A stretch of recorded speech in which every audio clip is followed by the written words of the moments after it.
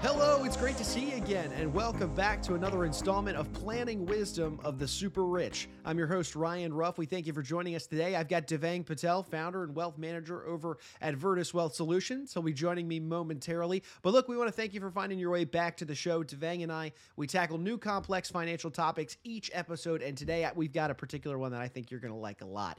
You know, the topic of the day really is how to be a savvy negotiator, which is a skill, let's be honest, that comes in handy professionally and personally. It's something we can always look to have in our arsenal of tools.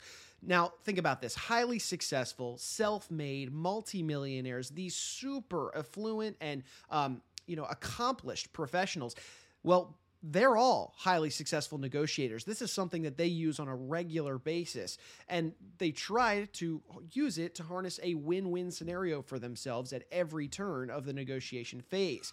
So today we're going to explore what it is exactly that they do, what it is that they say, how they go about this process to ultimately achieve the results that they aspire to get.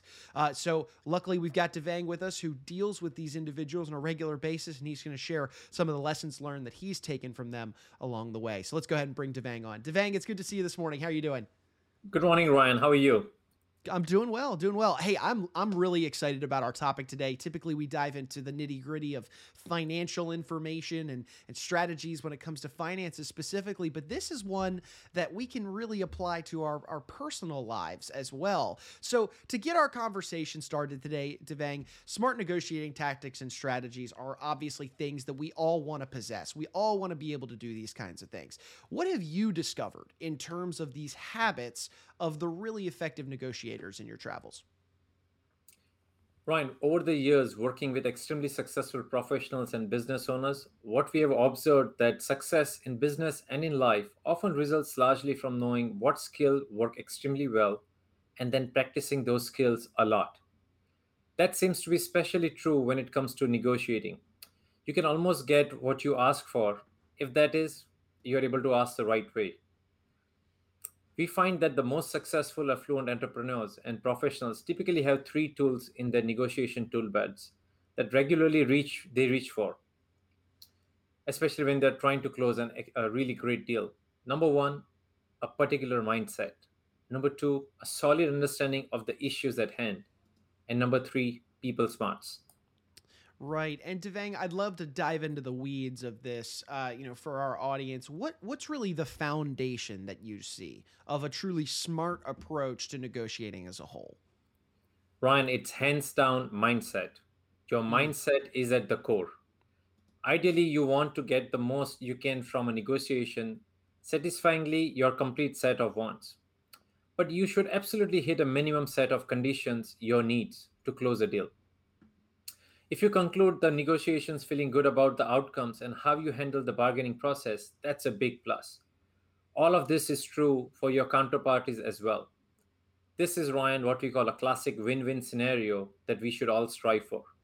You are most likely to get more of what you want if you really care about helping your counterparties get what they want.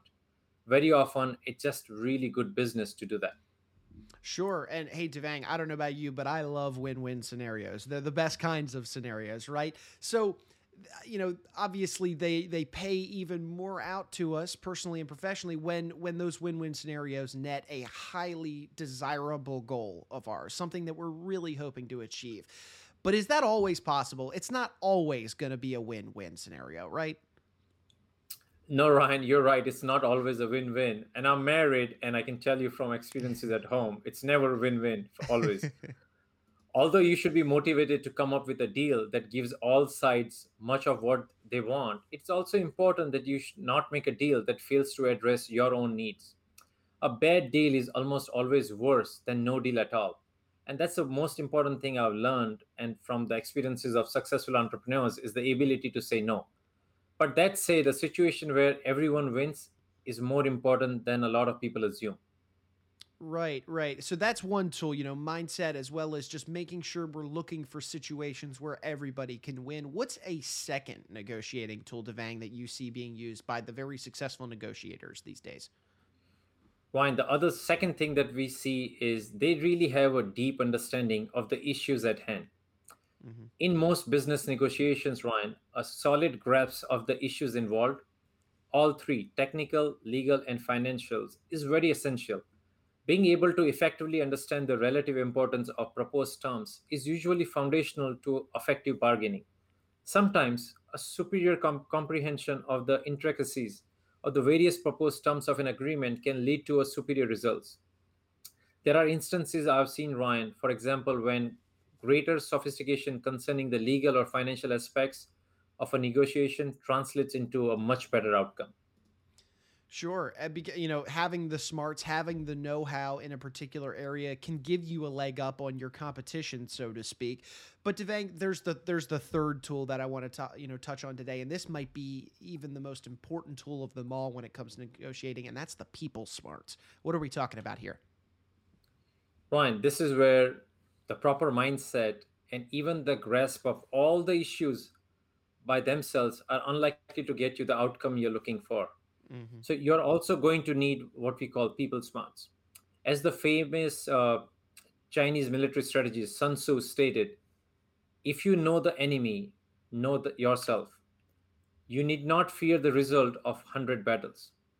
If you know yourself but not the enemy, for every victory gained, you will also suffer a defeat. If you know neither the enemy nor yourself, you will succumb in every battle. So, this law of human nature and human interaction has been shown to be true numerous times over the centuries. So, let me break it down. The first component is knowing yourself. For accomplished entrepreneurs and professionals, and even just savvy deal makers in general, successful negotiation is often as much about emotional and psychological factors as are the numbers and terms. Being people smart is knowing yourself and being able to size up your counterparties by taking into account the particular negotiation.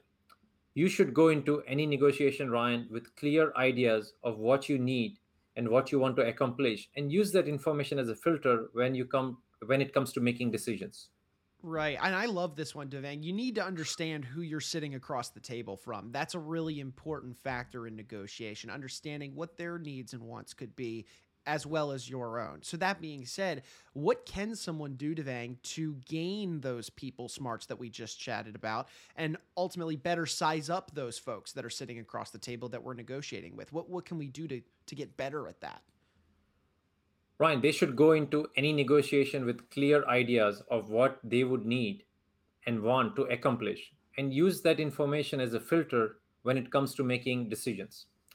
You want to be able to answer the following five questions. Number one, what do I want out of the negotiations? Number two, what do I need out of the negotiations? Number three, what is at stake from financial to the psychological? And number four, what will happen if an agreement is not reached? And finally, what will happen at different levels of agreement? You have to decide just what is in your enlightened self interest and be very clear and honest with yourself. Often, what we find is people become somewhat over optimistic or not appropriately self reflective, and so they fail to have a clear knowledge about how much various factors actually matter in a negotiation. Also, they tend not to know what constitutes success. Many times, in these circumstances, people end up negotiating with themselves and are amazingly successful until the counterparty gets involved, and that's it. I remember Mike Tyson's saying, everybody has a plan until they get punched in the face. I love that, especially for this topic. Hey, speaking of these counterparties, there, Devang, are they the know your enemies part of that expression by Sun Tzu? That equation. Ryan, well, most of us aren't as strident, let's say, as Sun Tzu was, and Hmm. most good negotiation situations aren't war. So you definitely want to think of the other side as counterparties and not enemies, in our opinion. There are many ways to become informed about the people with whom you will be negotiating. When possible, look at the deals they've done in past and how they played out. Often, it's during the bargaining process itself that the greatest insights are gained. But gaining insights take deep and careful listening, which is often not people's first consideration during negotiation. As my mom says, God gave you 2 ears and one mouth, and use them in that proportion. Work to be non judgmental as you listen to other parties' views, arguments, and conditions. Doing so will encourage them to share more with you and help you get a good understanding of what matters most to them. Right. I really like this, and I think this is one to be stressed, over the top almost. Is yeah, understanding, knowing your enemy or counterparty across the table, understanding their past dealings, their desires. If you can show some sympathy, even some empathy towards them and what they're trying to achieve. I love that you said that, Devang. They might be open to sharing more information, which then in turn you could use that information to help and benefit your cause, and maybe, just maybe, get to that ultimate win-win scenario that we were talking about earlier. But hey, Devang, look, this has been a great conversation. I do want to kind of sum up everything that we've been talking about, all these different pointers that we've given for our audience today. How do we effectively put all these pieces together so that anybody that watched our episode, anybody that's listening to this conversation today can take a great approach at their next negotiation? Ryan, there is a famous saying, people don't care how much you know until they know how much you care. So, in my view, Ryan, your insights into yourself and the people on the other side of the table, from the technical details of the deals to the egos and emotional aspects at play, form a mosaic that usually provides you with ways to craft a deal that satisfies both you and the counterparties. By being able to see the bigger picture formed by each piece of the mosaic, you can potentially increase the likelihood of a great outcome. In my view, the message here is clear. You should arm yourself with these three tools and practice them repeatedly, and you can find yourself getting what you need and what you want in negotiation after negotiation. That, in turn, can help you build a rock solid business, get your agendas at work met, or even build an even better life for yourself and your family. Yeah, Devang, this has been a super helpful episode. There's a lot of great nuggets of information in here. Is there anything in your personal experiences, that you could share as a kind of a final note, really, for our audience today? Any last tip from you? Look at it from the other person's perspective when you are negotiating, and always, like this one billionaire said, always leave enough meat on the bone so the other person also comes out as a winner. I love that. I love that. Well, hey, look, Devang, thank you so much for joining us today. I love today's topic. This was a great one because, of course, it can be used professionally. That's what a lot of our show is about. But I love that these can also be carried into your personal life as well. So thank you for your time. We appreciate you being on today. And look, we want to thank you, our audience, our viewers, for joining us for another edition of the show. If you liked what you saw, you liked what you heard, feel free to comment, subscribe, and share this knowledge with friends and family. We had a great discussion today regarding, the tactics surrounding negotiation and some strategies you should implement during that process. Really great stuff all around, and we would hate for you or anyone close to you to miss out on some of this beneficial stuff. So for Devang Patel, I'm Ryan Ruff saying so long, and we thank you so much for joining us on today's edition of Planning Wisdom of the Super Rich.